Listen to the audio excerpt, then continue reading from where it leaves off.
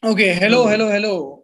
Welcome back to Queen's Dead. I am Sanjeet. I have Dhruv with me, and we have Arijit back with us after probably 7, 8 months now. I think the last time we recorded was the Hitchcock episode, which came out Was the during Halloween one Christmas. after that or before that? No, before that. Before that, okay. Uh, Before Halloween was the Q&A.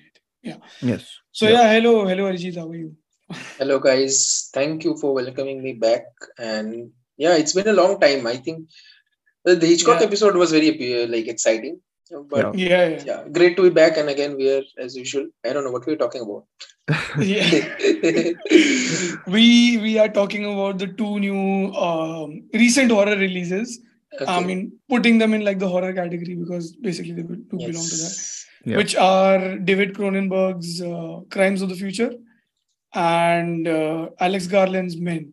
Yeah. Both will Both, both will be spoiler discussions, right?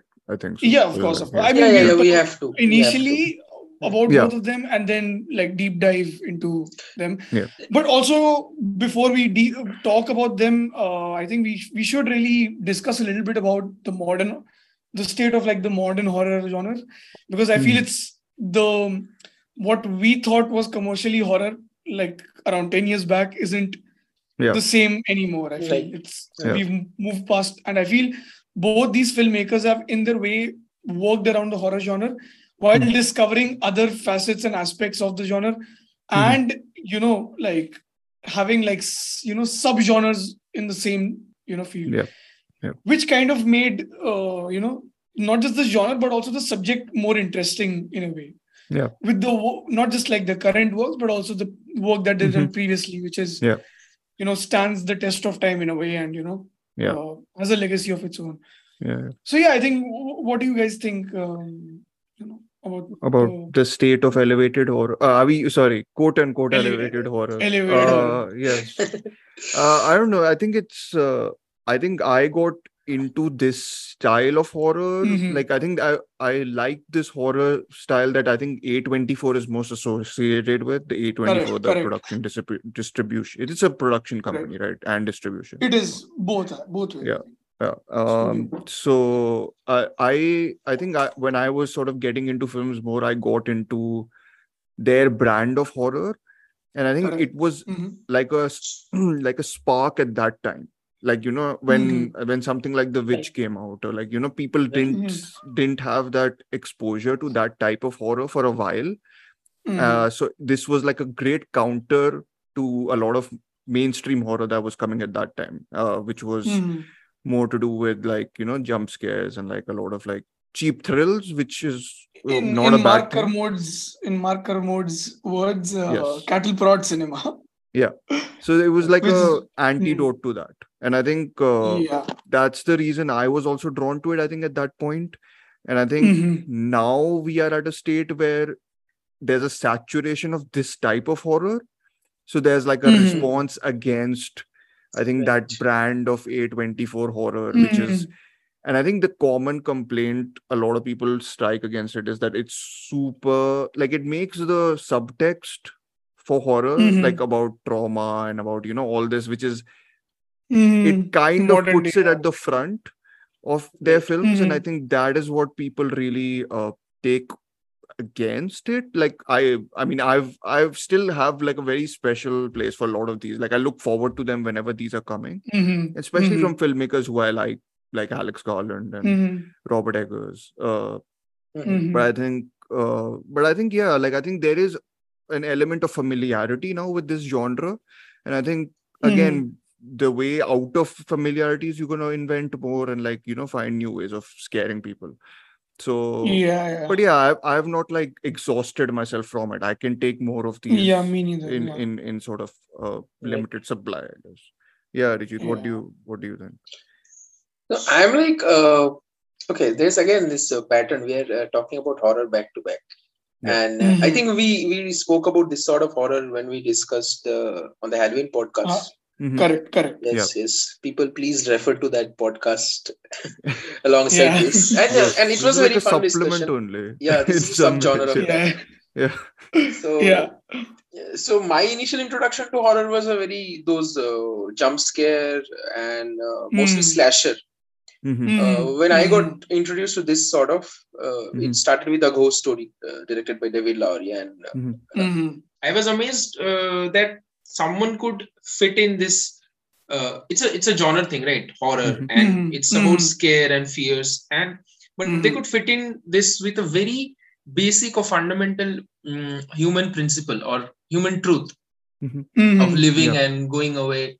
And then I started exploring these films that came, like, I think in the last 4-5 years, this has boomed. And all of these films, what I love about them is they don't really need to, keep the audience at edge or something like that.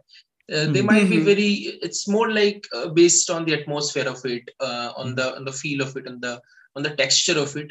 And in a way, things that we're afraid of in our daily lives, like, or our deepest fears, the way they manifest, and that can be approached in a very direct format. They take from folk stories or maybe some local stories and all that, or from myths, and they're just entering this zone, which is like, it's very simple world building sort of.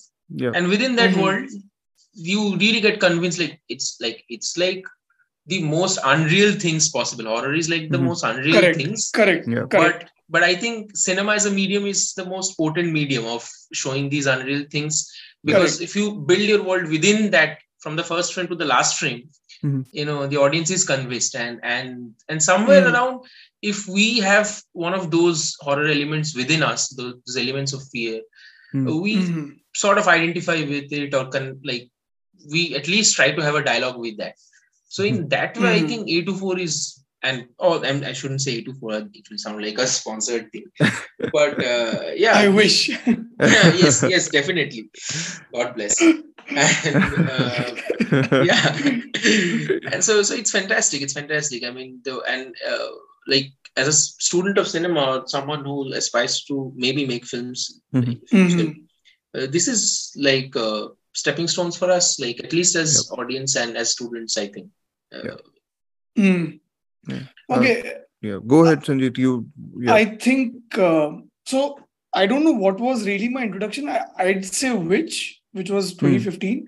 But before that, I wasn't really too interested in watching horror films at all, because I think I was fairly easily scared by watching those films. I think.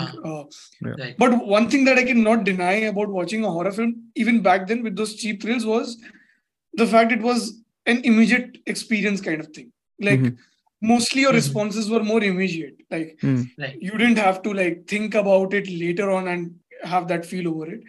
But it was more like immediate responses. So I think that was also one reason they sold to me in a way, but not like that I eagerly wanted to watch them. But I feel what really happened with films like The Witch and certain other films as well.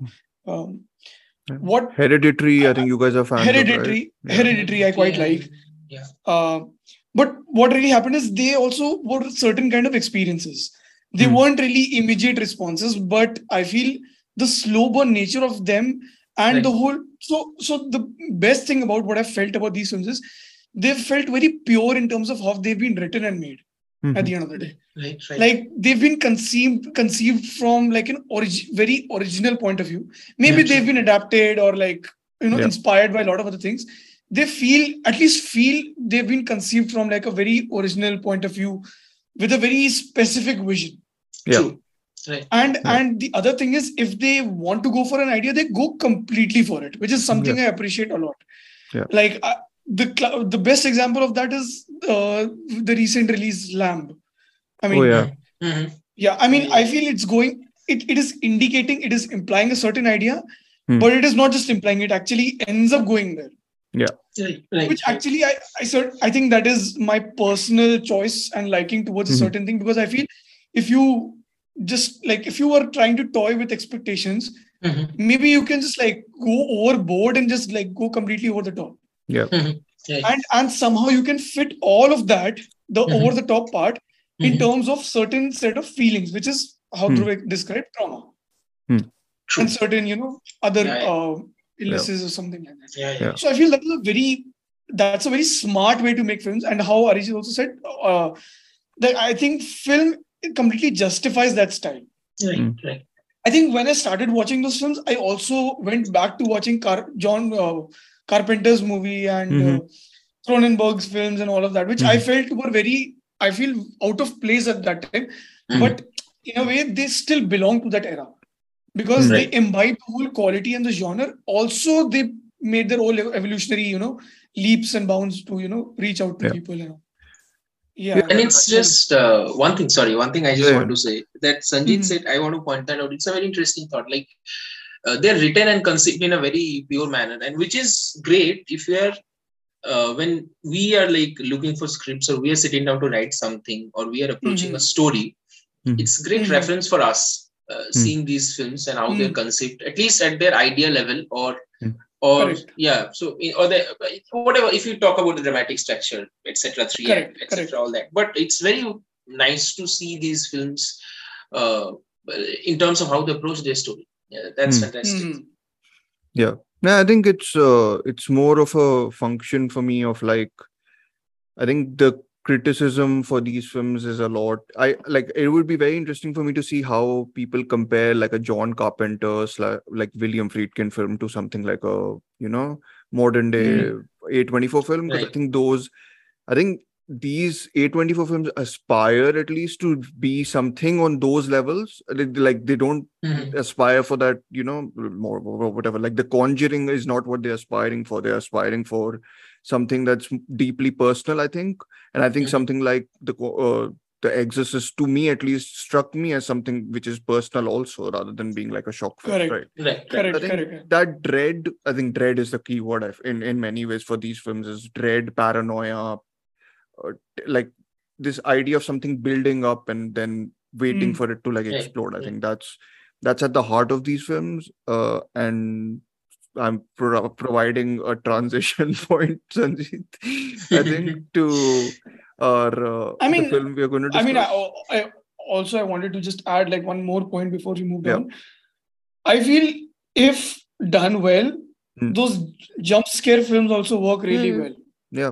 I mean, case in point, Sam Raimi's, I think, Drag Me to Hell. I think that's a fantastic. It's been long since I watched it, but it's been at the back of my mind for like the last few days. I don't know, for some reason, because I wanted to watch like a horror films and for horror film recently.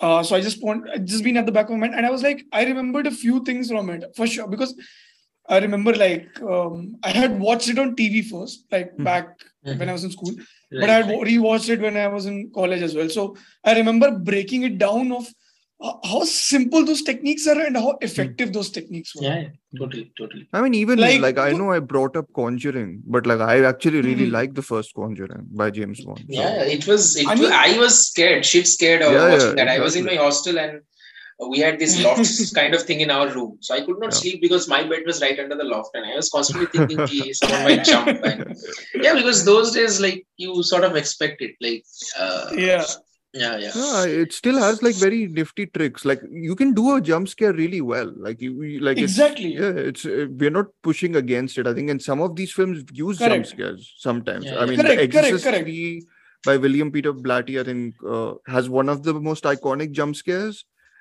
Because it's got isn't Exorcist 3 is the one made by Paul the writer Schrader? of no. That's Which Exorcist one was Paul 2. I mean, he made one. I don't remember which one. He made the prequel to The Exorcist, Dominion or something, which is supposed to be. Doesn't that also have like a cult thing or something? That's like, 2. That's Heretic. That's John Boorman, I think. John Boorman is the sequel. The one which is supposed to have a cult following because it's so bad, apparently. I thought something made by Paul Schrader also had some following. His uncut release was like Dominion. Something. No. Like Dominion, that's the one. 2000. It's supposed to be a prequel to That's the one. 3 is the one with the writer who wrote The Exorcist. Okay. William Blatty. You've not seen it? Okay, it's worth. I've only seen the first one. There's an iconic jump scare in it, which is like has about 5-6 minutes of build up, like really well done build up. So it's interesting. Yeah, but that's the thing, like Sanjeet mentioned Sam Raimi. Now Sam Raimi is like, he's like a rare person in Hollywood who can do this. Like it's something like I shouldn't say, but James Wan also pulled off last year. Like of course. He knew how to do it. And I completely agree. I think two parts of it, like one is like approaching in terms of direction is one of the thing is what you mentioned, Dhruv, is like building this up and then going for the jump scare. That is one. And the second part is if jump scares are how much it adds to the psychological effect. Like the best horror is the ones that, you know, go to that deep into that psychological layer. Correct. So mostly films, I think these days they just overdo it, just overkill it. They're just giving one after the other jump scare without much context or like building up. A very essential part of a horror film has to be its atmosphere. So they don't really focus on that. They don't really focus on psychological impact. They're just on the on-screen violence or just like jumping out of a dark corner. That's not really going to work. Like, I think though, is that trend even like going down in any case, right? I mean, what's the last big budget horror film that did well? The first It. Yes. Yeah, but I feel that was pretty well made. Also. Yeah, it was well made also. Yes, the sequel is bad.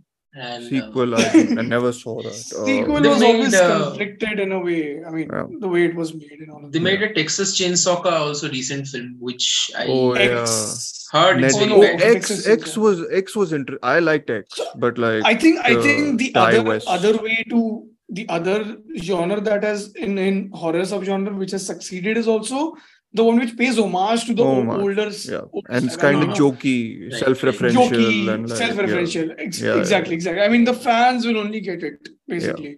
Like I watched X and I was like, if you show a non-horror fan this, they will be like, "What the hell is this?" Exactly. Because it's a big in joke, but it's fun. Like for horror fans, it's fun. I think so. Or I mean, at least to understand the genre dynamics or like the history of it. Basically, we'll have a good time irrespective. Yeah, definitely. Okay, I think we can move on to talking about Alex Garland's Men. Let's talk about it.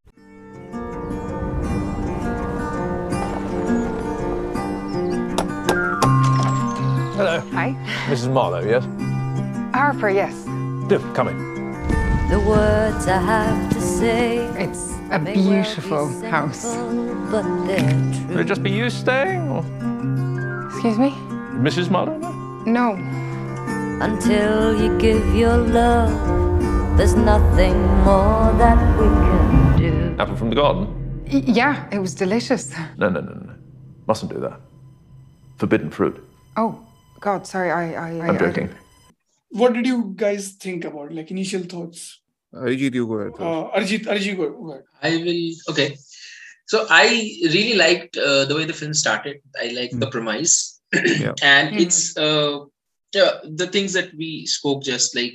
I like the chilly atmosphere in summer in England, and you have that sort of manner, and it's damp, like especially the tunnel scene. Oh, okay. So we're going we're giving spoilers, right? First just basic, and then we'll go spoiler. Yeah, this is not a spoiler. I think this scene anyway. Yeah, it's in the trailer. I think it's in the trailer. It's in the trailer. Correct. Yeah, we go into that tunnel scene, and you see that's the build-up. You sort of feel like something's going to happen, and the atmosphere, the ambience we see on screen, that damp, chilly effect, we sort of start to feel that as well. Yeah.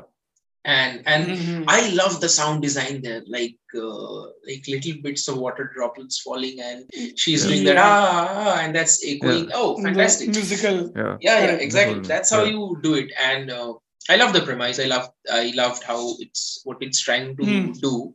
Yeah. What where I lost the film was when it tried to go a bit. I shouldn't say bit Cronenbergish in the end.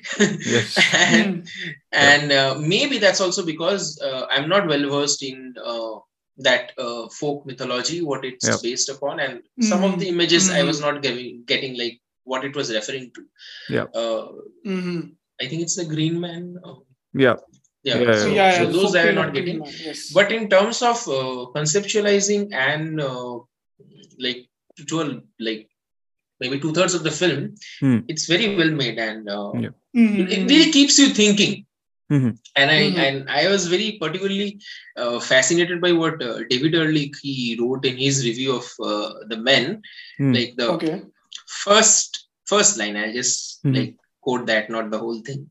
Yeah. So he said that, are men okay? The fact that we live at a time when a horror movie can simply be called Men. A title as cheeky but unsarcastic as that of Jordan Peele's forthcoming No would suggest not. Yeah. So it's something to really think about. Yeah. No, definitely. I mean, I share Arijit's sentiment mostly. I think so. I think maybe I lose the film a little bit earlier than that, but I'm also more the fact that I like the first half. I think first third I really like. I think he really builds up. He's really good at atmospheric horror. I feel like think that's where his compositions, his sort of slower he's very controlled in his compositions. Like I know he was a novelist, so it doesn't feel like weird, but I honestly think he's maybe a better director than a better writer sometimes. This is also coming off, I rewatched Annihilation and I thought the writing in that is a bit clunky. But yeah, like I think the film loses it though, I think after a point. And I one of my problems with the film, I think, and this kind of goes back to the whole A24 side of it, is that I think it pushes too much into the artsy symbolism and like kind of loses the main thrust of it. And to me, that's a bit shrug induced. I was like, fine. Like I watched this in the cinema actually. On the same day, I watched The Northman, Sanjeet, just to flag that up. And the day I watched it, a man actually came up to me after the film ended and was like, what did you think of that? And they were very random. Men very random. No, but they were like men, exactly. No, but basically, he approached me and I was like, yeah, it was like, I mean, I didn't know what to say because, I enjoyed the Cronenbergian imagery sometimes, but he was like, this is garbage. And I was like, I totally understand what you mean. Like, I can't like the film, I think is a little too focused on like a specific audience, I feel, in a way. Like, I was like, maybe I sympathize with like people who are like going for normal horror and are just coming away with this obscure thing, and it's very ambiguous and like whatever. But which is the point where you lost the film through? Like, if we can go a little bit spoilery, like not spoilery, but I won't nothing to spoil. Is it the pub scene? I mean, after the pub scene, maybe like whatever, when it turns into a home invasion thriller. Then basically the home invasion was actually very predictable in like, we've seen this in Japanese films and I've seen it in I've seen it before. Like we have all seen it before. So we have, sort of. It's more just to do with like the execution also. Not that his direction was poor, but just I was like the story kind of ran out of steam. I was like, I understood what it means. That's where I think the point you're making, like what you're saying, he would have made a better writer. I think that part he didn't have, like he didn't know, he didn't have it chalked out. So he was like, let's just take it up and see where it goes. Because till that the film felt very sorted. Till that point, I feel the film in general only is fairly simplistic.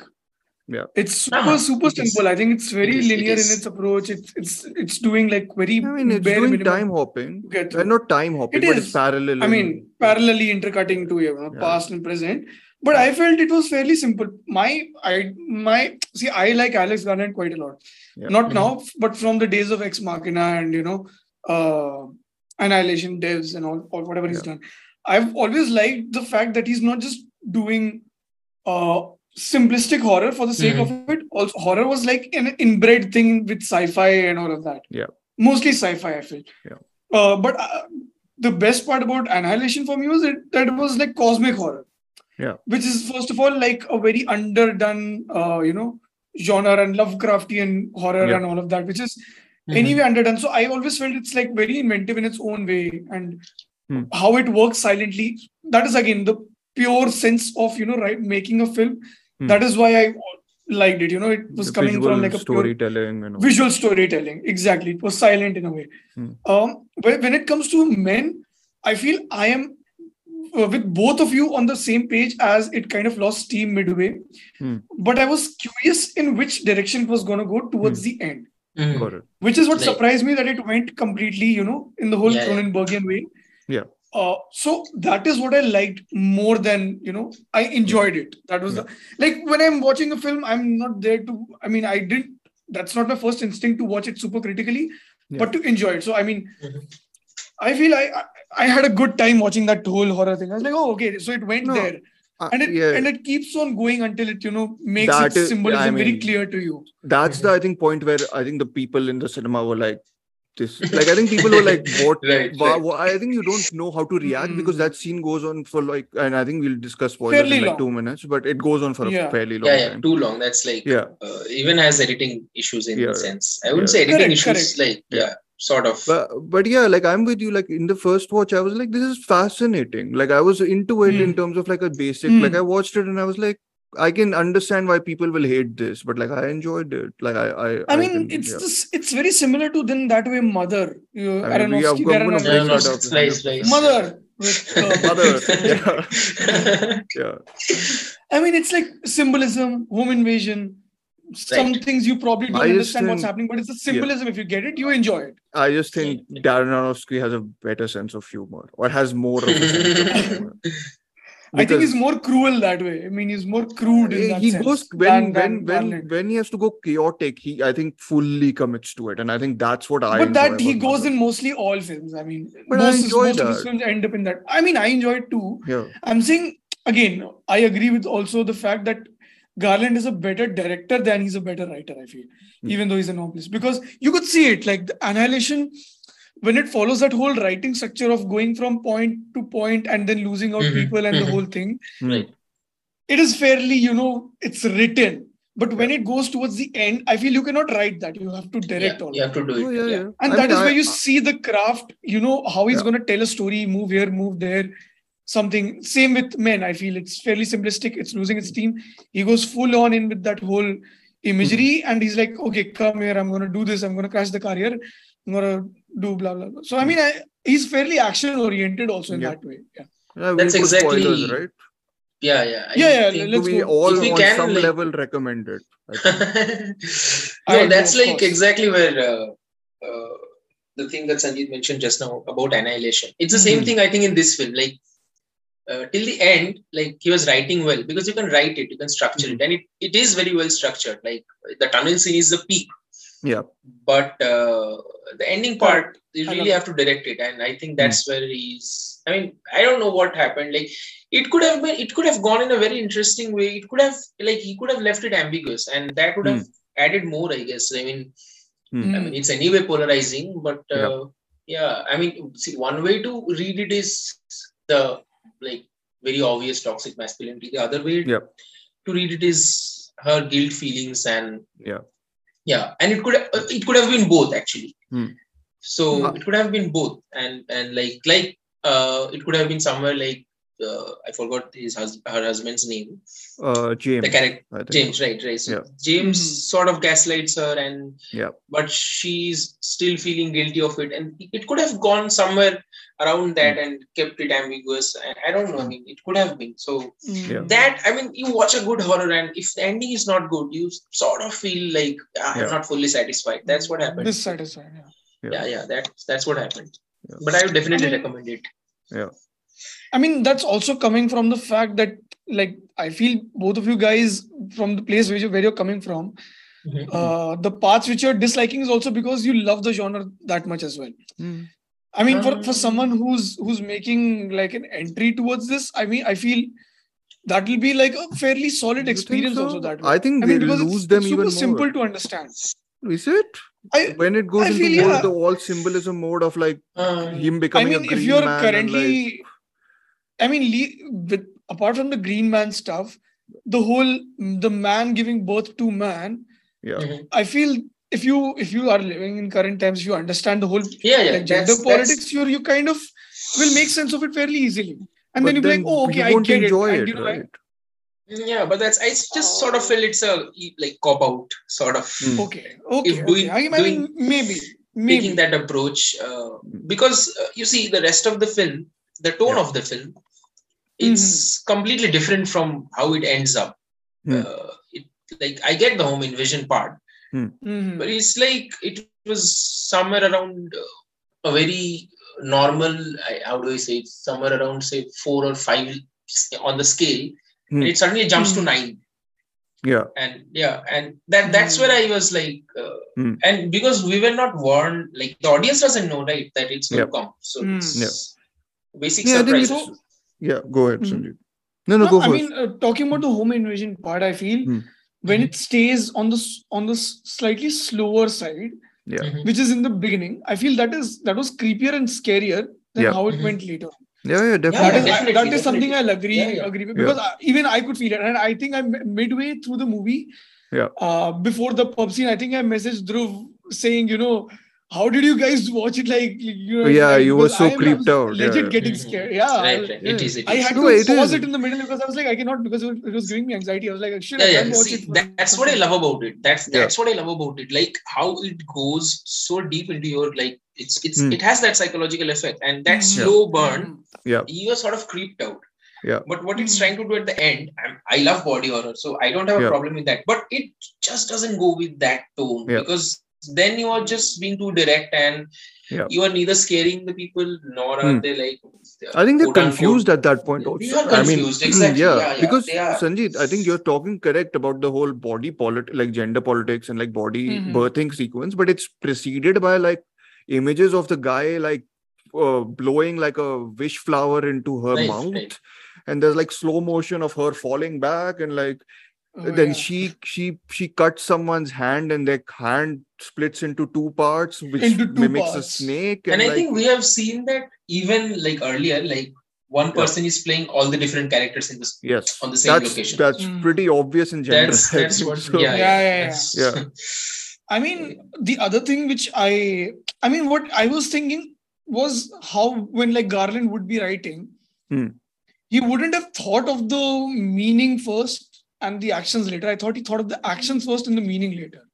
I feel if you have the basic idea in mind, I mean, I'm not trying to justify if I understand. That's a separate thing. I'm trying to just make sense of it, of what would have happened with the way it went from like a certain sense to a certain, way. What I'm trying to think is maybe while he was writing, since he's like, maybe we would have been on like a single flow, he would have, I think, thought of where he would have wanted to go. And then maybe he made meaning out of it. Then he might have improved on the action later on. I mean, maybe it's like we would never know unless like Garland comes on and tells what he thought, how he made it. I don't think he's interested in telling anyone. I was reading a couple of interviews where I like this, where he, like, unlike Darren Aronofsky, and we've compared Mother a lot to this. Darren Aronofsky's interviews are probably the worst thing about Mother. He's very tight-lipped about he's usually very tight-lipped about his. Mother, actually, I think Arijit, he said that it's an environmental allegory and all that. Oh, he said that? He was very blunt. It was there in media. Yeah, for sure. Okay, I saw one interview where he was asked, and he said, like, I'm not going to tell you what it's about. Okay. No, I think maybe he was asked too much, but like he spoke a fair bit, and I was like, why? Why are you speaking about your movie that much? Like, then spoiled it. And then Garland was very much like, I want people to take whatever they come for, and I make movies because of that only. And he was actually very gracious and was like, I don't think the creator can make a certain meaning, and like, everyone brings their own meaning to it and all that. So that whatever, I feel in that way, Garland is very much like a Kubrickian personality only. I mean, I've not seen interviews, but I mean, not like interview wise. I'm just telling like filmmaking wise. I mean, Garland hasn't done something very technically evolutionary or revolutionary, but I feel in terms of conceiving a sci-fi thing or like a drama, and turning it into like a horror kind of thing, what he's done with even like Ex Machina in a way, slightly cold, detached essay. I feel that is in a way. I mean, I associate that with like Kubrick, because I remember when I watched Annihilation, I compared it to like this is the newest 2001 for me. Because I thought this is like an entry towards that kind of new life form, which is what 2001 was also about, like new life form, discovering stuff. Like a monolith here, it's not monolith, but it's like the whole shimmer thing. Its own is like you say 2001, and like I think whoever is like a Tarkovsky person will say Stalker, because it's like it's the same. I noticed the Tarkovsky similar. thing. Yeah. Like the zone. I think he's very interested in nature, like in a lot of in at least nature versus humans type Annihilation thing, and Men especially. I think Men mein to, there's a whole montage which is a really lovely montage where she's playing the piano and then we cut to like different shots of nature almost like echoing back. Like the music plays all over those images. And it's a really like fascinating. It's the scene where she plays the piano and she loses it halfway. Like yeah. And it's straight after that scene that guy, that naked guy, naked Rory Kinnear, like he plays all the men in the film. Like he appears at the window, and that's probably one of the scenes you got freaked out at the most, right? Sanjeev? Where he's just in the negative space and like he's just like roaming around. She's not noticing. Speaking of which, we should I think talk about the performance of Rory McKinney because that was lovely, fabulous. I mean, doing all those, even that kid. Oh the digitally imposed face. I was like, the first time I was seeing, I was like, where have I seen this kid? And I was like, oh, okay, so it's the same person. I really liked his performance as Jeffrey, the guy guy who welcomes her. And he's like creepy in a very he said in a country way. In a very country way. And he gets that country accent also very well. Yeah. And I found the church guy super creepy also. Like he was I feel the church guy was, I think the trope or the style of character has been done to that. So I didn't have any thing. I think I was very much into the whole her story or her narrating it at that point. I mean, I'm a Jessie Buckley fan in general. I think it's just... what else have you seen her in except Good Daughter? I'm thinking Lost of Daughter. I was going to say that. I'm thinking of Ending Things maybe. In that, she plays a very similar cipher of a role actually. Very similar. Very similar. Yeah. So I've seen her in one more thing, Sanjeev. Don't worry, I won't judge her only after one movie. There's one other. Beast. I think that was her breakout role. And Chernobyl. There's so many things. Oh, she was in Chernobyl also. Yeah, correct. She was the wife of the dying. Yeah. So no, she's very good. I think the common criticism I've heard about her is not her performance, but her character is very blank. Like she doesn't have any personality, which I'm I can justify that by at least saying that she's in a zone where she can only think about what was happening to her in the past. Like she's clearly completely engulfed by trauma and guilt, and I think some of the interaction between her and James are quite well staged. I don't know if they used a filter. Was there a filter they used of that dusky, slightly orangish? Yeah, that could have been. Or it could have been. I don't know, probably lit that way, I think. Probably lit that way. I don't know. Maybe. Okay. Even I don't know. Yeah, so the whole parallel was... This time, the second time was I was rewatching it, I thought the parallel between that story and what happens in the house is actually much more prevalent. You can see how it maps out. So I think Arijit, you were saying about the two interpretations. I think the second one about the trauma thing is much more emphasized. At least I thought it was very prevalent this time around. But one thing here, what do you guys think of that men getting pregnant, and does it have... It's very weird. Imagery is weird. It relates to... Do you think it relates to her also having a trauma about pregnancy, which connects to another character? Could possibly be. Yeah, which I'm not mentioning. That's the person she's talking to, right? Right. Yeah, on the phone. So, do you guys think it could have been somewhere?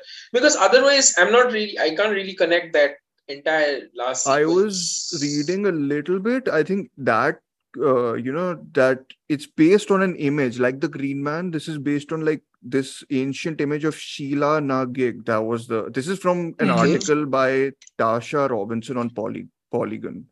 Okay. She had written about the Christian and pagan symbolism in the film. So this is the carving of a naked woman with a gaping vulva, often spread open with her own hands. That's the image, I think, which is repeated towards the ending of the film. Okay. And I found that imagery super strange because on the one hand, the last image is of James getting grown out of those several men. So it's her facing her trauma, and like I think she rejects it, like she comes over it. Like the final image of it is hopeful, I think. And I mean the final sequences with the woman, her friend, she's been she looks at him and she smiles. Hope thing, you know. I sort of thought like that she having been like, she's pregnant, right? And like this, I forgot her name again. Anyway, so she's seeing a friend, Riley, I think. Riley's pregnant. So like that sort of is also entering her trauma of, I mean, I don't know, maybe a miscarriage, but we are not, that has not been established. Very vague in that sense, to be honest. I was myself like, what does this image mean apart from, like, because I thought the whole trauma angle was like, I got it after a point. So I was like, I was trying to find other meanings in it, which are probably more interesting. So like, it's like, it's interesting how the men are, so it's like the reproductive process for women being like something of making, and maybe I'm reading it this way because I saw Annihilation, but it's like the men are growing from whatever reproduction which women do, but like they then like want to destroy the woman figure, definitely, which is like a very like strange thing. I was like and men passing on the toxic thing. That's I mean all Garland sorry, go ahead. No, you say. No, I was saying all of Garland's characters, main protagonists have been women only, you know, in the last 3-4. So I feel the whole imagery also, you know, kind of boils down to the fact that he understands probably, you know, the perspective in a way. I mean, I don't know. No. I'm just saying, I don't mind his, like, I was seeing Annihilation and I was like, this is a bit like the character work in that was a little like not great, I thought. It's sketchier, correct. It's more sketchy in that, because that's I think he limits, or at least in these two movies, he's limited his women characters to equaling their trauma. Like, I don't think they have much personality outside of that. So, like, I mean, that's what I feel like, at least in these two. I remember Ex Machina being much more like shifty and like very in Men, it's definitely there. I can't remember Annihilation ka. I think every moment in Men it's there, definitely. Men it's there. Annihilation, there's a literal dialogue which says, "We are all damaged goods." I can tell you this. So, and that's right. And all of the women here are basically defined, which is fine. Like, I think trauma is like a big theme. I mean, it's good, but I mean, Ex Machina is also about like AI and discovering womanhood also in a way, in that sense, right? In the most simple sense. And I think even in Men, it's, I mean, she plays piano. I feel, you know, then she's a working woman. I feel that adds maybe something to it. She stays in London. I feel that adds something more to the whole personality than maybe. I mean, I think Jessie Buckley's performance adds it also. Like, I think she generally has a very childish sort of face. Like, I think it's very correct in a way. And I think whenever she expresses, it's very like especially the singing scene right at the tunnel. I was like, this is like a lovely, fantastic. You have it's like a kid enthusiasm. Enthusiasm. Exactly. And from this, she switches on to the moment she's like spotting that stranger on the other side. And she quickly switches her. That was a very fantastic. That's where you admire these actors, like how quickly can do that. I mean, and in general, I think I'm a fan of like this type of film. I'm generally a fan of, Sanjeet. So I mean, I'm not like dissing the film in any sense. I know. You guys aren't dissing. I think you guys are coming from a very good perspective towards the film, which I feel makes sense only. I'm not disagreeing. I just feel I had that little bit of extra enjoyment with it. I don't know what will happen on like a rewatch or whatever. I'm just like sort of confused, and like that ending sequence just left me somewhere in, like, it just left me in the open and like told me like, now you deal with it. That's the thing. That's the only thing I have with it. Otherwise, I love the film. That's the other thing I was about to like talk about just in general, and I think this goes a little bit to A24 in general, like that horror film thing. Or maybe it's a Garland thing for me. Like, after Annihilation and after this, I was like, I really want to read the explainer articles and people's thoughts on it, which is a weird thing because I generally don't like doing that. But like with Garland films, I'm like, these are so idea driven and concept driven and like are so much about like themes and symbols and all that I'm like, I want to break them down, which also kind of means that I'm not as emotionally invested, which is a weird like thing. I'm struggling with it, but I think a lot of people say this about other A24, like something like The Witch. I don't want to go and read about it. The first thing, like I just want to soak in the atmosphere, and like I was shaken by it emotionally also. But like something like I think Men, I was not emotionally shaken by. I can like very very clearly like say that. But yeah, like that's an interesting thing. Like I think when the concepts themselves are more interesting, I think Annihilation has a better concept. I think like whatever it's talking about, I'm more interested in. So it's fine. But with Men, I was like, I get what you are going for. Like, and I kind of, then it's like, you know, I was digging for like Christian and paganism symbolism, which is like, whatever. You know what, when they're saying like, in the ending, she asks like James, like, what do you want from me? And he says, love. Yeah. So again, like that goes very off sync with the sequence preceding it. So yeah, so in that sense, I mean, that's the only problem I'm having with the film. Otherwise, it's like I would really recommend this film, and it really speaks to us. It's not like a very alien concept. It's a very it's like a daily day-to-day concept. It's something that we see and hear and experience every day. Yeah. And obviously horror is the best because it's actually something very horrific. Yeah. And horror is the best way to go about it. Yeah. But that's just like that ending sequence felt cop out. Yeah. I mean, maybe I had higher expectations. No, but I think the film sets you up for higher expectations also. It does. The first, exactly. The tunnel sequence is where it peaks, and then she's going around, and that the first home invasion. The naked man invading the house naked man. Really exactly. creepy because it's like really silent and like you're looking at him like that. I think creeps me out much more, like that suspense of like someone being like in the background, but like the person in the film not knowing it. I think this guy who's Mike Flanagan does it a lot in Mike Flanagan. It's a signature of Hill House and all that, and I was like, I just find that very creepy. So I was gonna say the same. Yeah, so I think that stuff is like very effective. I even actually wanted to say it's shot really well by Rob Hardy. It is. And Rob Hardy. He's a regular collaborator. And even the music by Ben Salisbury, I think, and he like the whole. I think they created the whole that sound, the whole whatever choral, they were, the choral sound, what she's echoing. Voices, I think it was all done by them. I mean, that sequence is fantastic. I think it's one of my favorite sequences in general.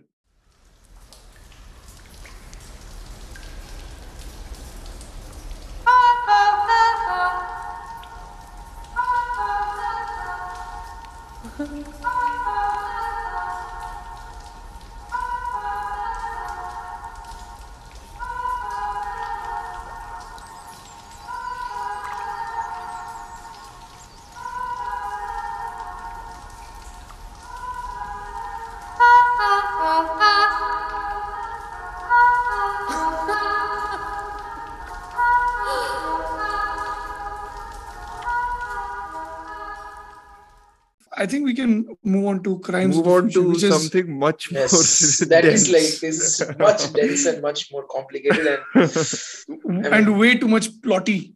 We'll get to it. Like I think fascinating. I think Crimes of the Future directed by Cronenberg. I think Cronenberg is making a film after like 8 years. Last was what? Cosmopolis 2015, I think that was. Okay. So, I remember more or less. I think I remember more or less reading about this article on IndieWire, which was where Viggo Mortensen was saying that he's so disappointed in the kind of cinema that is being made, and that Cronenberg isn't getting, money to make his films. He's not getting funding. You can say which film he compared it to and diss the other film. I don't remember. I legit don't know. Which film was it? By Julia Ducournau. Oh, was it? Okay. I feel this article was maybe it's a different article, but I read that he was this film actually has ideas versus Julia Ducournau's Titan, which I remember the comparison is in like 2017-18 time. if I'm not wrong. I read it that time because I remember around that time there was like a huge noise, like a few filmmakers weren't getting funding. Okay. I think this guy, Terry Gilliam, he wasn't getting funding. So there was like an article of filmmakers not getting money. And is it that time around when Mike Lee was also? Mike Lee also doesn't get funding. Yeah, didn't get the funding from Netflix, and I think that around that time, something like that. We were all having that. I think that was around 2018, commotion of theme something park. like that. Yeah. Correct. And Cronenberg, I feel, is very inventive with his style. Although he sticks to his own, set of horror textbook rules, but I feel he's fairly inventive with the subjects that he chooses, because all his themes have kind of varied also in a way. And they've all been about like this one thing, which is obsession in a way, in a sense, I feel. But yeah, I think we can talk more about Crimes of the Future. What you guys thought? I mean, Arijit, I think I'm going to leave it to you to try and describe what the film is about. Because I mean, I the second time I watched, I was much clearer on what the film is about, but it's about a lot of things. No. I was like, when I watched it first, I watched it yesterday, and I was like, last year Titan and this year Crimes of the Future. Oh, this is now our time. I have to sing the John Cena anthem. It's fantastic. I mean, so David Cronenberg even said that he was going to direct a TV series or something like that. So somewhere in the middle. I remember that as well. Yes. And when I was watching Crimes of the Future yesterday, I was like, God, I hope he makes this into a TV series. This has so much potential. Yeah. I mean, it's like the world building is. I mean, that's what he does, right? And I think this man is even obsessed with his own body, maybe, because otherwise, how do you do it without having any sort of inhibition? I think, I mean, I don't know, I mean, maybe I'm just being a loudmouth here, but when an artist completely bares himself into that, it takes a lot of courage definitely. to do it. How old is Cronenberg? Sorry. I think he's around 80 years, maybe. Yeah, I mean, I was talking about this. I'll just finish this small thought. Is that all these filmmakers who are getting older can produce maybe some of the best work, or maybe I just like all their work because it's so confessional and so personal. Even we saw it with Irishman in some sense. Exactly. I was actually going to reference Irishman. No, I think that becomes when filmmakers get old, they sort of look back and they think that we don't have much more time. And, now is the time to get it out, whatever we have. But with Crimes of the Future, there's so many things to talk about. One of the things is, of course, the idea of a not so very distant future when, it's cutting up your body and you don't feel the pain, and it's just cutting up your body has become the fashion. It's become this new Insta reel sort of things, and it's a new craze in social media. What's they saying? Surgery is the new sex. I mean, that line was amazing. And Kristen Stewart, she delivers it. Yeah. And when you don't feel pain, and only a select few people, and it's also this whole question of evolutionary process where the human body keeps changing. What if we start growing up new organs, and the old organs they become redundant? So I have one of my friends is a doctor, in our institute. He's my batchmate, but he's also a doctor. So he's actually a surgeon. So I told him to watch this film, and that's because he was actually explaining to me how some of these human parts have become redundant, which were not so maybe 1,000 years ago. Yeah. So that's evolutionary process. And when it so happens in the future, how do our governments, our bureaucrats, diplomats, they respond to it? Do they and it directly connects with the politics of where we're living today, take the abortion law. And I mean, this film was made when? I think last year. Last year, I think. Last year. So it sort of predicted what's going to happen. Yeah. And so, I mean, fantastic in that way. Cronenberg's politics, or this entire thing of going a surgery to remove an organ, it directly speaks about the sex change surgery. Yeah. About the trans people of the world today. Yeah. And correct. Yeah. And the whole conversation goes about it. What I'm very biased about Cronenberg, but I think what might have been a problem for other people could have been the part where Léa Seydoux is talking about this art and artist and what philosophy and emotion and all that. Maybe because, I mean, like somewhere you have to find a way, but that maybe some people might find it not that interesting. But otherwise, in terms of, it's very dense, and otherwise in terms of concept and very dense, correct. Executing it and building a whole world inside your mind. And this world doesn't seem like it's very far from us. It actually looks, it could have been, it can be the future. It's a very weird mix of retro future. Like it feels very like retro, because they're using 8mm cameras and no phones. Yeah, exactly. Yes. Yeah, intercom I think is used once, like in like or whatever, like the not an intercom, even like a hand phone. Not it's not a whatever like an iPhone or something. It's and just you see, like a very. We speak about reels. They were when they were shooting, they were actually shooting on those reels, 8mm reels. So it's just like exactly these things very like it's just doing very smartly, like and about the food, like how what we like. It's again a very big thing to talk about. Like what are we going to eat in our future? Like what are we leaving for our next generations? You only have toxic waste. So and to develop that kind of digestive system or like a physiological. Like, consume what you clean what you consume, I think, or like what was it? Something I had forgotten. And so that's also a very interesting concept there. Like and because in the very first scene we see, I think not first, 2-3 scenes after that, Léa Seydoux is eating this bread and also like there's normal food available and some people still consume it, but mostly people have to. I mean, whatever Viggo Mortensen is having is something I would never want to have. And his chair and bed, like we have to, like there should be a dedicated separate essay written on those things, like those devices and how they need software upgrades and fantastic to think that all this came from one person's mind, and no doubt he's a genius. I mean, I think whatever Arijit is saying is absolutely like I think this is one of the films which I can really see, like after 2-3 years or even 4-5 years, there'll be one of those retrospectives where someone will see and be like, not someone, I think major people will see it and will be like, this is like amazing in terms of, I think it's one of those, it is supremely original, I think, in that sense. And like, this type of world, at least I have never seen. And I was really into the atmosphere, coming back to atmosphere of like, I just thought it was so like, industry, like I think it's something in terms of like everything is broken down, like it's like buildings are worn out and like it's covered in pages. You remember Anik discussion when you said the yellow color depicted contamination? Yes. This is that, not Anik. Yes, yellows, beiges, and like all of them are washed out. And then Howard Shore's score is like a very sad synthy almost, and like synth, very sad synth almost, like very like almost at the collapse of some. And I think that's what kind of like the whole idea, I think, of a world that is either at the brink of evolution or collapse.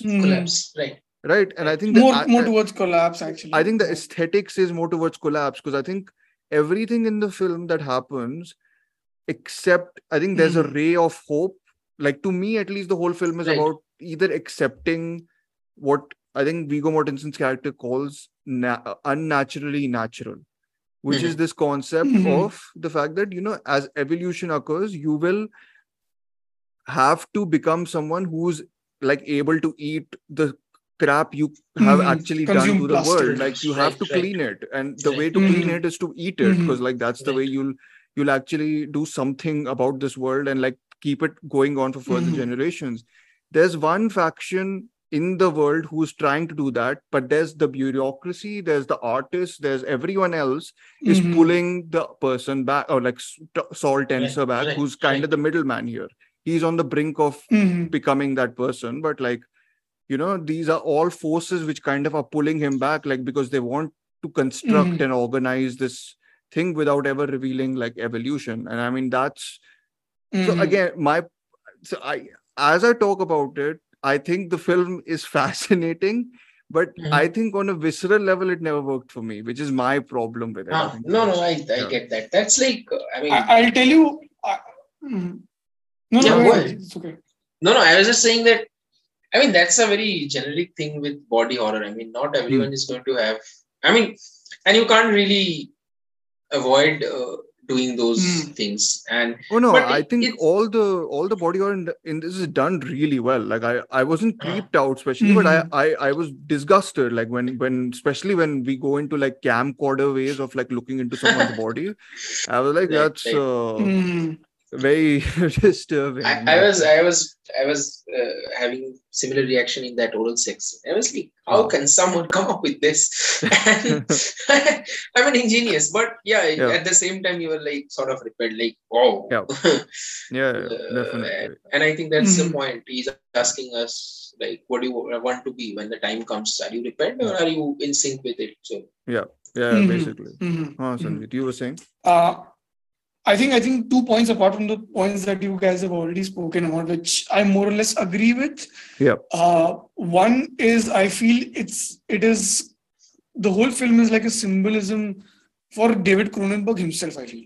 Which I think I spoke in brief with you guys before we started recording. Yes. I just felt he's just like impersonating Cronenberg himself, because I feel, I mean, look also, he looks like Cronenberg. You've seen Cronenberg, looks like, speaks like the whole that whole muffled voice and all of that he's trying to do. I mean, I thought he had he either he did the type of voice when you shout too much and your throat becomes sore.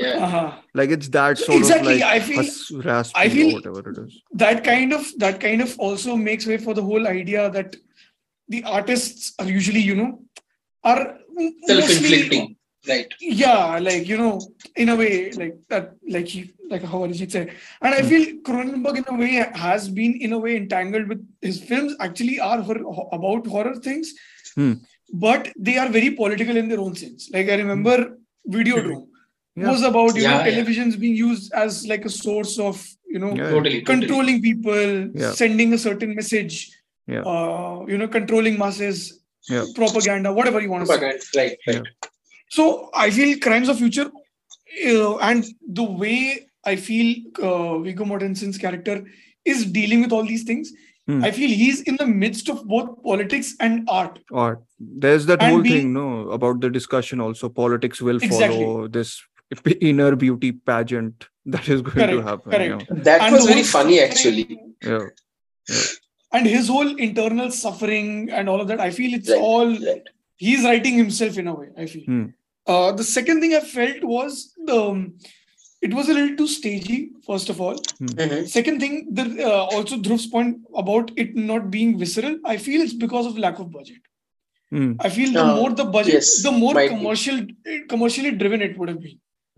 Rather than just being like an art house thing. I feel it's true. If you want to club it in that sense, I feel it's more art house than his other films, especially like the ones that you see, like The Fly and others. Videodrome. Super commercial.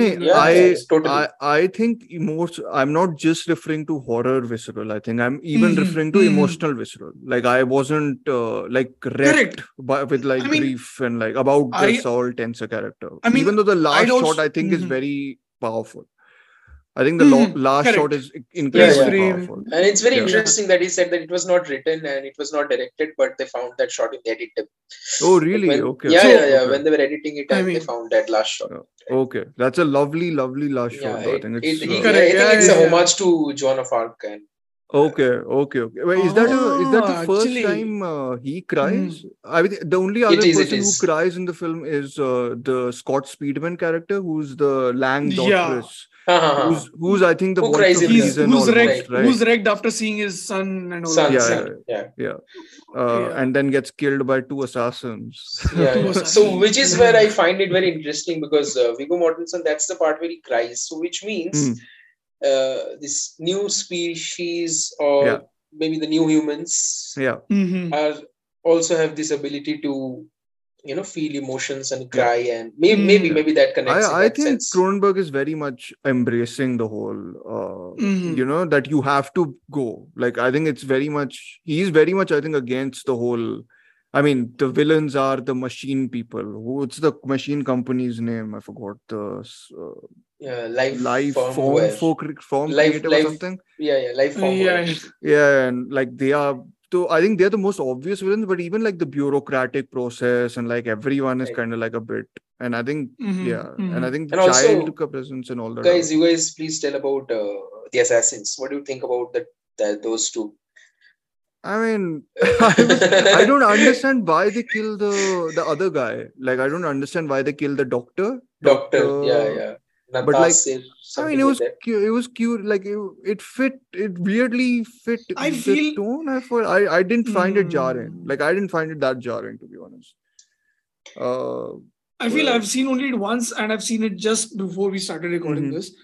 But I feel that the other doctor was more towards the evolution. I feel that was the whole point. He's kind of linked where he's referred to by the other doctor at the other. He creates the zipper, no? Ceremony. Zipper, correct. He creates zipper, right? So I guess they want to kill him because he's part of something that will make him get away from the chair. I don't know. Like, I was unclear about the doctor part. I asked you guys because I'm very unclear myself about those two characters. Like, what exactly are they doing in this world? They could have been some maybe the Three Witches from Macbeth, something like that. But even then, it's not working because they actively participate. The first time we see them is when they are coming to repair his bed. Right? Repair his bed, right? And the whole excitement and all was very. I mean, in one scene, I remember they lie naked on the machine. And they're super enthusiastic about it. I feel. I think maybe they were more inclined towards what this machine does to.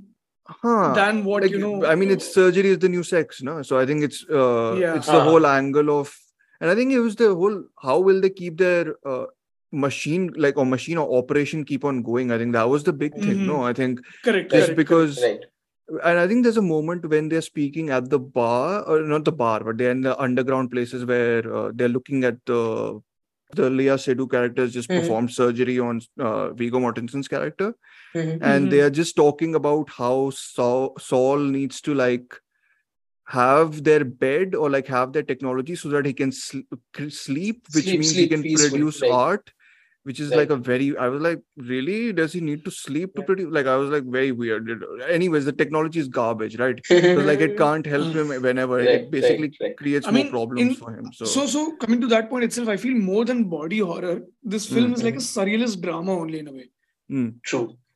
That way, because I feel the way everything is conceived in and around in the world, I feel somehow it fits in with the whole nature that you're probably dreaming all of this. It isn't real, because the way you go from scene to scene also, and also it has that apocalyptic quality to it. I mean, I know that's a thing.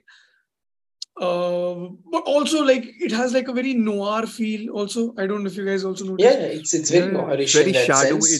There's one scene in the light, right? I think there's a part of that you barely get anything in daytime. And and he's wearing a black cape and makes him look like a vampire. And a very disfigured kind of a vampire kind of. His voice is so he also growls, croaks, whatever he does. I don't know what he's doing. I love his performance in this. So we see daylight, I think, twice. Once is in the beginning when the child is scraping all the pebbles and all. And next is Léa Seydoux having her food. That's not even. I think that's not. Which is, I think, that's not daylight. Sort of, then we see it more, I think, because I remembered the scene with my favorite scene between Viggo Mortensen and Kristen Stewart. Okay, that's okay. And it is not preceded by a day.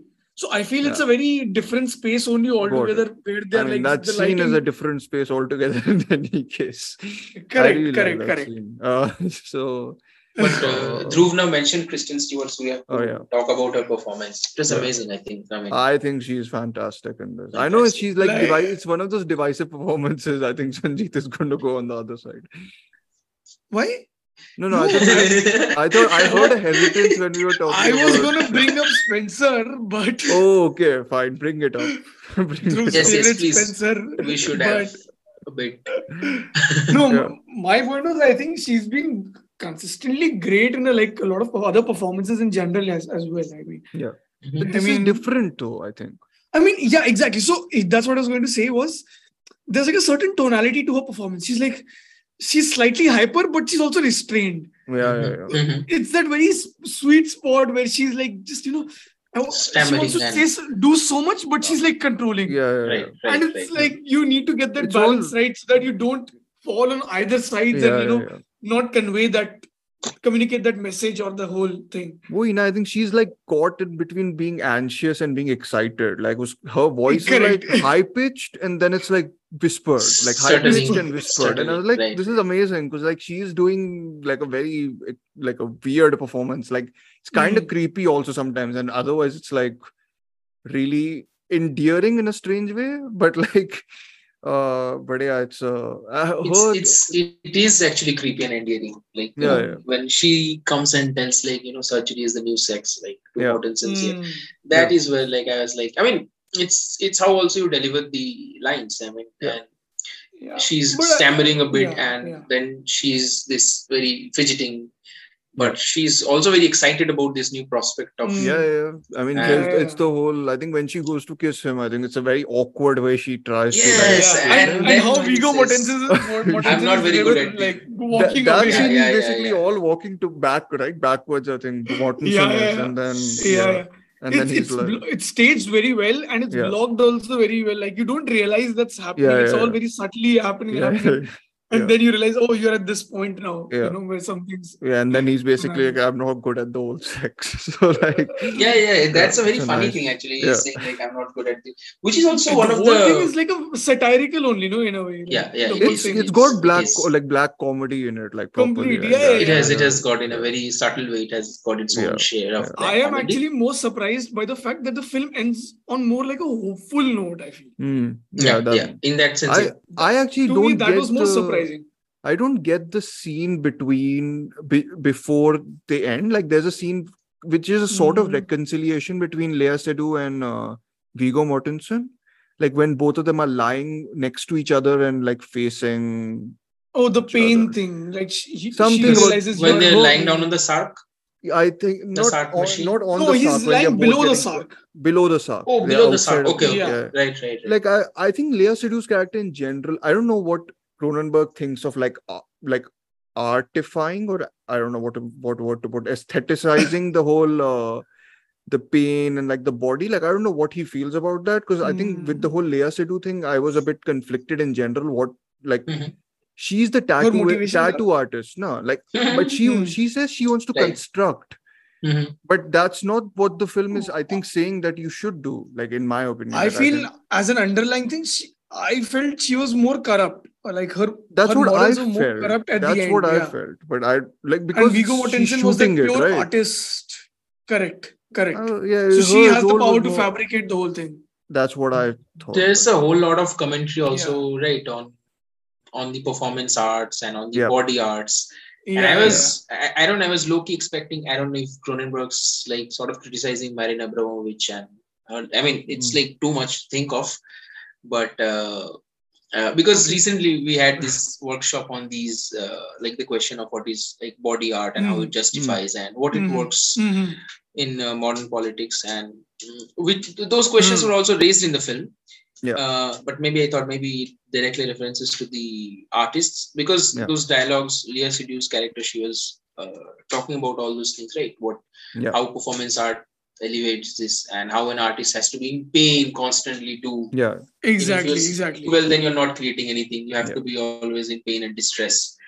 And also one of the things which was very interesting is about the sexuality in like how it's going to be new. It's defining a new sort of sexuality in the future. Like when you don't feel pain, you just keep cutting your body, and which is that funny scene where Viggo Mortensen says, "I'm not good at the old sex," so it's like sort of becoming redundant, and maybe people are not going to have. I mean, there's the whole suggestion also, no, that with the Lang Dottris character, right? He's gotten Lang Dottris is the guy, basically the father of the child, father of Brecken, who's the child. Brecken. And that's the scene where they reveal that they've gotten surgeries and then they've been able to consume plastic. Plastic, right? And then the tragedy of Brecken is that he's the first-born plastic child, and that's where I think the whole surgery is the new sex comes in also. Like, correct, the surgery can act as like the sex part, and then basically and it can probably lead to a sort of conception of new post-human whatever that thing happens, evolution, right? species, evolution, basically. Right. Compare this to 2001, Sanjeet. You've got an essay. It could have also. Sorry, Sanjeet. I was interrupted. Sorry. No. It's okay. I'm too lazy anyway. I'm saying like it's sort of that when he's talking about Brecken getting these qualities like sort of inherited, sort of reminds me of Children of Men, where it's like we have this one child born after a long period of when humans have lost the capacity to give birth. Correct. Yeah. I mean, so that's the big budget thing, and this is the small budget version of the whole thing. I mean, but I think he's also much more interested in the like. I think Children of Men. I love the movie, right? But it's very much a sort of action thriller from the start. Correct. No. I found this sort of biblical reference sort of, and I found it parallel. Otherwise, film-wise, they're very different films. Yeah. No, definitely. Of course. Yeah, they are like, I think like in terms of like making and like even art house, whatever inflections. This premiered at Cannes, right? Yeah. Sorry? Or Cannes. I think it got 5 minute to 7 minute standing ovation. 6 minute. Typical 6 minutes. Yeah, it feels like, I don't know, like this is not a criticism, but I think it feels like it's targeted to a very specific audience. Correct. It is. I have which I wanted to talk about was the you have a lot of David Eldrich's review. Yeah, I will come to that, but like I wanted like this paragraph on David Eldrich's so this review. is David, so we'll title it as David Eldrich. David Eldrich's review. Yeah. Men have been referenced and this has been I didn't know Arijit was going to talk about it, right? Yeah, that's true. So the paragraph which also should drive you to watch this film is the director himself even suggested, director being David Cronenberg, even suggested that people would start walking out within the first 5 minutes. What Cronenberg neglected to specify is that those imagined audience members, as impulsive as the crowds who supposedly fled in panic when the Lumiere brothers aimed a train at them, would be stampeding up the aisles in response to tragedy and not gore. Which I think kind of defines the whole film only in a way. Like I think, and because it is in a way tragedy. I mean, it's talking about like a very like the whole dystopian future. I mean, it doesn't specify it's a dystopian future, but you kind of like assume. I don't think there can be more dystopian than this. It's hard to get more dystopian. It's like what is there to be hopeful about?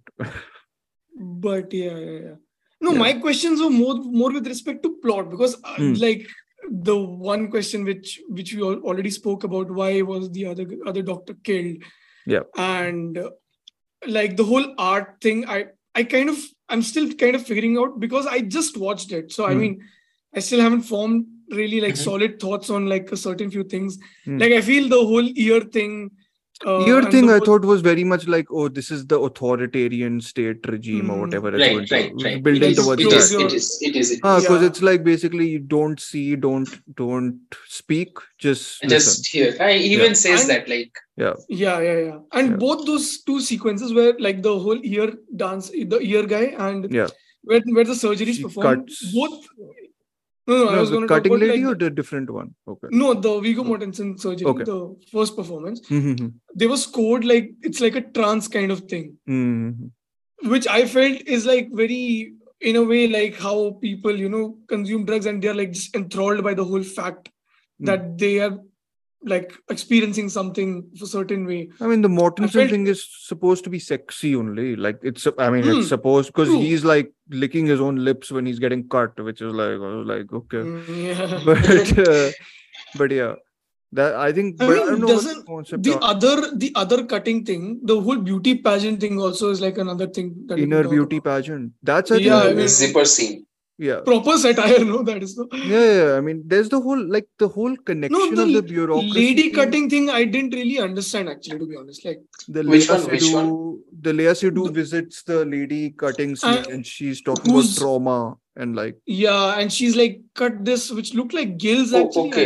I don't know. Gills. Right, I didn't really understand that kind of sequence. Yeah, so that is where I thought like there's also a sort of parallel commentary running about these performance arts and body art, and I mean maybe how we like most of these arts originated right after World War II, when humans were like at the lowest, and so now when we're moving towards the future, how these shape up, and with time the concept of inflicting pain and damage on your body, it's no more like part of some of the body art performances is like the audience's reaction, right? I'm not saying it's shock value, but it's like there's a reaction, there's a certain kind of reaction, which is what the artists feed on. And so maybe there was this commentary on how in the future. I also think it's just a basic building block for like her character. Like because she gets like whatever she does on her head. I don't know what. Something of an offshoot sort of. So I have a doubt. Was it pointing towards a homosexual relation or her attraction towards women, or no? No, I think it was like I thought it was more towards just the fact that she was enamored by her creation. Like creation is her big more on thing, the art thing. Because Léa Seydoux's character is someone who's obsessed with the art and concept of artists. That is what an artist's philosophy is, and see motivation. What I love about body horror is like my basic, and David Cronenberg loves Titan, so I can say again, and I love Julia Ducournau in that sense. Like I saw her this short film, I think it's named Junior. So it's if someone asks me like in one line to describe it, I'm going to say it's about the inability to cope up with our own body during the phases of adolescence. When we are not sure of how our body is undergoing different kinds of changes. That's also Raw, right? I think that's also Raw, right? Right. In parts of Titan as well. Yeah. And in Titan, of course, it adds to the whole in the future how we are goes post-human and all more like mechanics of it. So part of any body horror, and especially Cronenberg's, is associated with not being able to understand things that happen to our body, and this whole psychological implication of trying to understand it or trying to cope up with it, and which manifests in whatever visuals and sounds we conceive. And that's what he has done with Videodrome and Fly and Dead Ringers. And of course, there are political side to it. It's the same thing with Crimes of the Future. Like suddenly, like let's just like we had this film, right? Mard ko dard nahi hota, and there is actually a medical condition where I forgot they mentioned it in that film, where you don't feel pain. So like it's the very basic fundamental thing. If we stop feeling pain today, and because like to some extent, like not to some extent, I have spoken to my friends who are in this medical profession. They said that psychological pain is also we actually receive psychological pain in like it's equivalent to physical pain in some sort of as like a physical manifestation. It's like sort of that way. So if we lose the ability to feel physical pain, maybe emotionally we are also getting more numbed down and more like that sort of thing. So that's very interesting. That is what hooked me to this. And again, thing. I think this links very much to the fact that it's the Lang daughter's character who cries, like really ugly cries, I guess, in the film the most, right? Like, and he's not a member of the human or the current human species. He's evolved in some sense to someone else, I think. Or at least that's what the image stuck with me. But it's I can clearly very fascinating. Like people will dig into like pun not intended, dig into this film for a lot of time, I think. I can feel you pulling things around in there. It's a brand new organ. Never before seen. We've all felt that the body was empty. Empty of meaning. And we've wanted to confirm that, so that we could fill it with meaning. The world is a much more dangerous place now that pain has all but disappeared.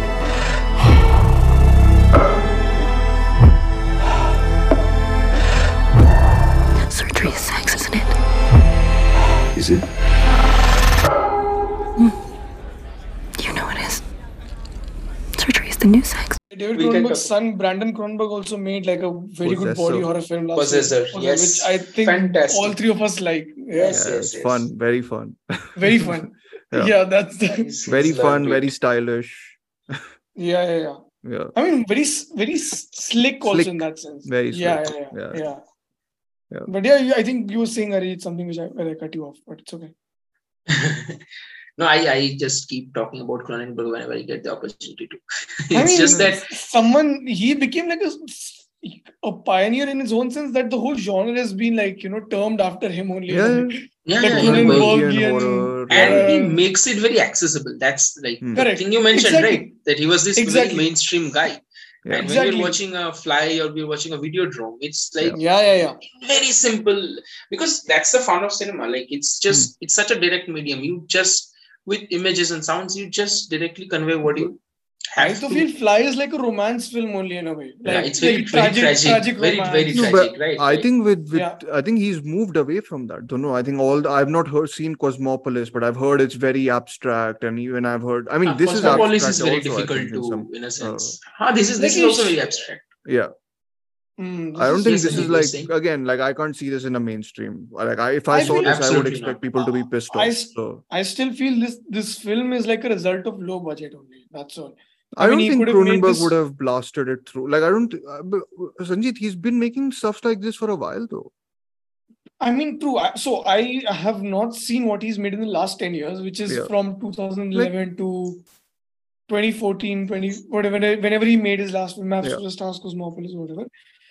But I feel before that, most of his films, the ideas could have been done the whole treatment of his films could have been very different.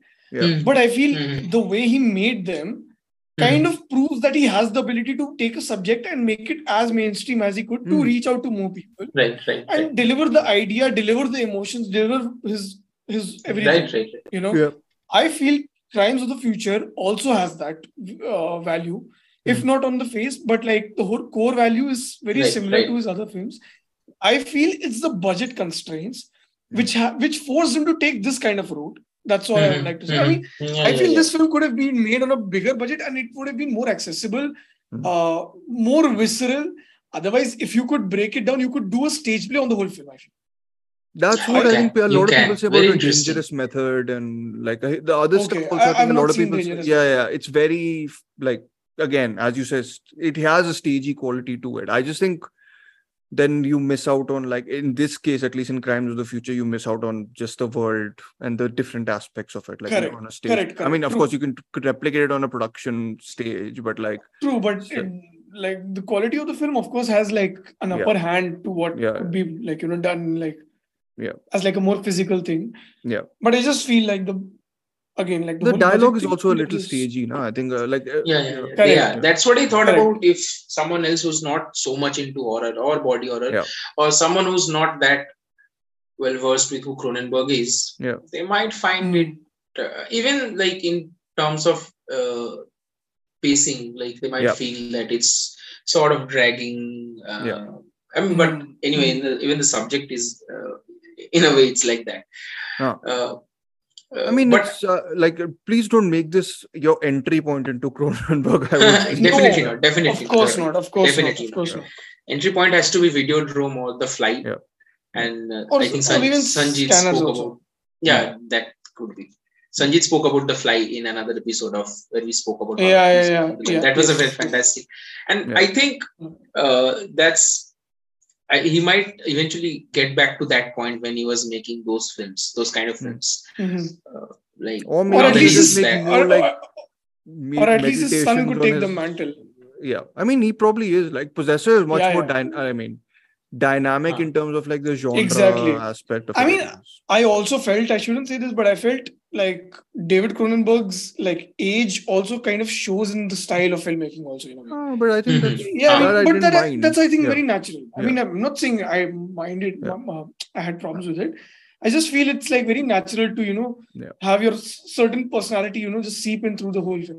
I mean, I feel whatever you say, Scorsese still has made like Wolf of Wall Street while he was in his 70s. Yeah, that was very like weird. Like, how would Scorsese make something wild as Wolf of Wall Street at the age of 70? Post that he's done, you know what, Silence and Irishman. Yeah, both of which like show more of his personality than Wolf of Wall Street. I was about to say going closer to God, which is very dark. I mean, Dhruv, please be sympathetic to him, even though he's in his 80s. He's 80. I know your philosophy about people who are above 65. 70. 65, right? 70, okay. Whatever. No, I'm just saying, see, I think it makes for great art, honestly. Like, you're talking about like the whole artist statement. I feel it makes great art. Like, I mean, Irishman is spectacular. I think we mentioned that movie a lot now, but like, we have. I think with Cronenberg, I am very interested to hear what David Lynch has to speak about these crimes of the future. I think he liked it actually in a weird way. He did?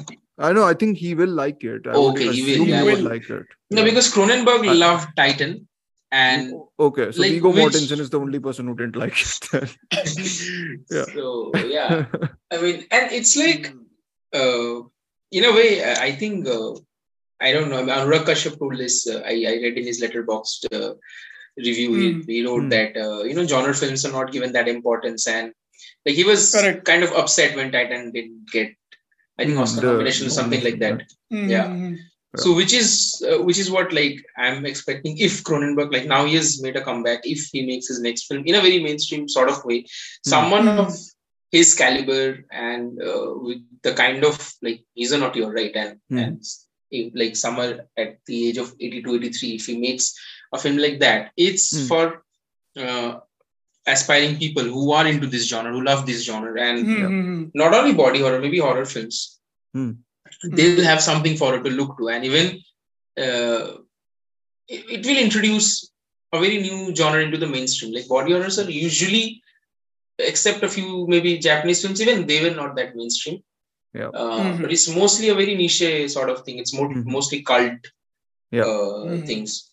You collect those DVDs from Mundo Macabro or something like that. So I love them, but I understand but I sort of feel that more people should watch these films and it should be pushed more into the mainstream because I think Crimes of the Future, anyone who's like an art house sort of film buff or like I feel people who term this as cinephiles basically should watch it. And I think most of our audiences feel full of those. I don't think general audiences listen to our podcast. I feel even though we've spoken like at fair length about both these films, I feel if you want to watch and go in, even after listening to this, you'll have a very good experience because I feel they're more sensory, visual, and because the experiences are very different and very unique to them, and like unique to you as a viewer as well. I think like you've got two extremes of elevated horror here. Like, I mean, quote unquote elevated. Very extremes. One which has too little, I think, and the second one which is a lot. So you can go. But Dhruv, I got to disagree with you on the general audience hearing these episodes. I don't know. One guy, one day he was in the institute. I mean, he watches films maybe, but I don't know him. He was an outsider. Like, so he just came up to me and he said, like, you guys did this podcast, right, on Halloween and all this. I said, yes, but like, and then I was like, how did you recognize? Like, by voice, you can't recognize. And he's saying, no, I saw in your Facebook, you shared that thing. Okay, so did you listen to that? He was like, I listened to this, that. And he started talking a bit, like in bits, and I was like, your podcast was very interesting. Oh, okay. So I got to disagree, like, there are this is the type of disagreement I like. Fringe people, but we have audiences listening to this. I mean, most happy. I mean, horror audiences, I would love to connect more with like horror fans in general, I think. Because I think that's a different community only. Yeah, and I think like the thing that I mentioned in the beginning, that is what, and even with body horror and like what Cronenberg does is like the most unreal and unbelievable of the things absolutely not possible in like but you can do it in cinema and you can make it completely convincing with all those elements. Yeah, like whoever wants to make an argument for like cinema should probably take up horror, I think, as well, because it really serves itself. It gives you like everything.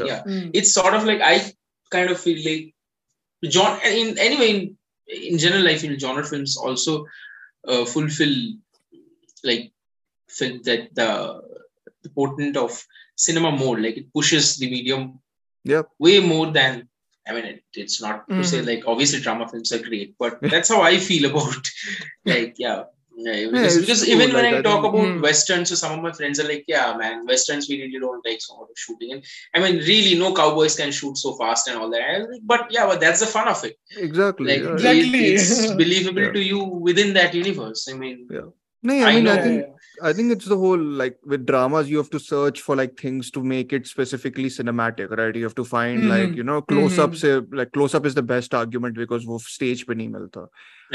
But like, but with horror, like it's just like, where will you replicate this except for like, you can't replicate it in any other form, right? So like, and I feel in a way like this. So right, when I watch these films, I connect to it, and I feel very like it's like directly in conversation with the director. I'm having a dialogue with him or her. That's how I feel. There are certain decisions made like super consciously for like an effect. Yes, which you instantly know. Like, and then when you're done watching the film, you're thinking about it. You're going back and forth around scenes.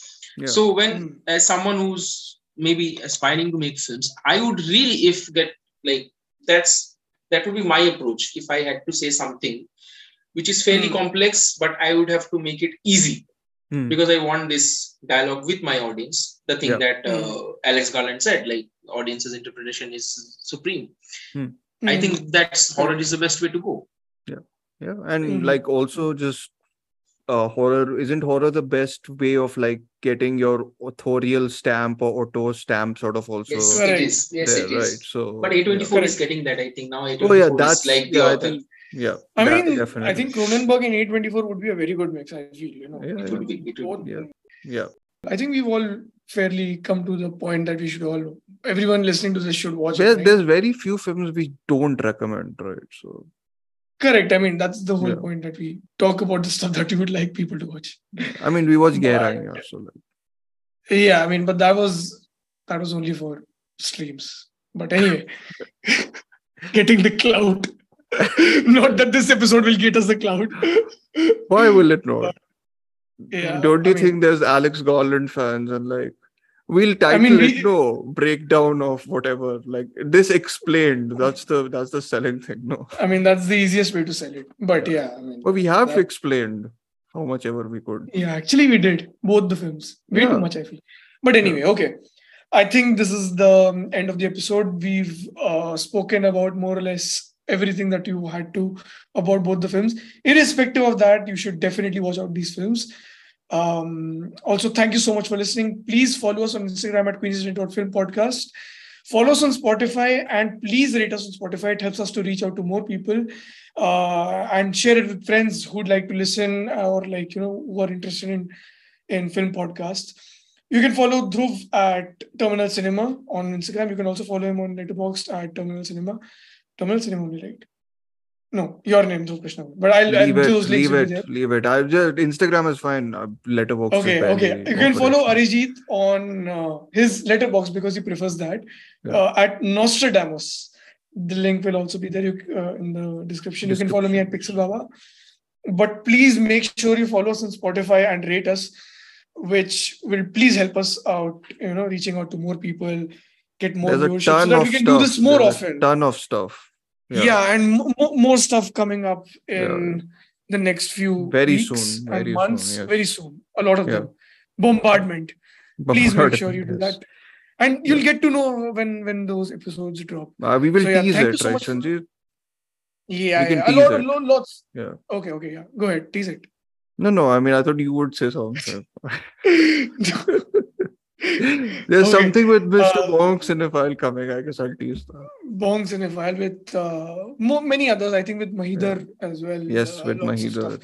with new guests also, not with new guests. Yes. And talking more about like different regional cinema and everything. Yes. Stuff that should be covered more often. Yeah. But anyway, thank you so much for listening. This is the end of the episode. And thank you so much, Arijit, as well. Khatam.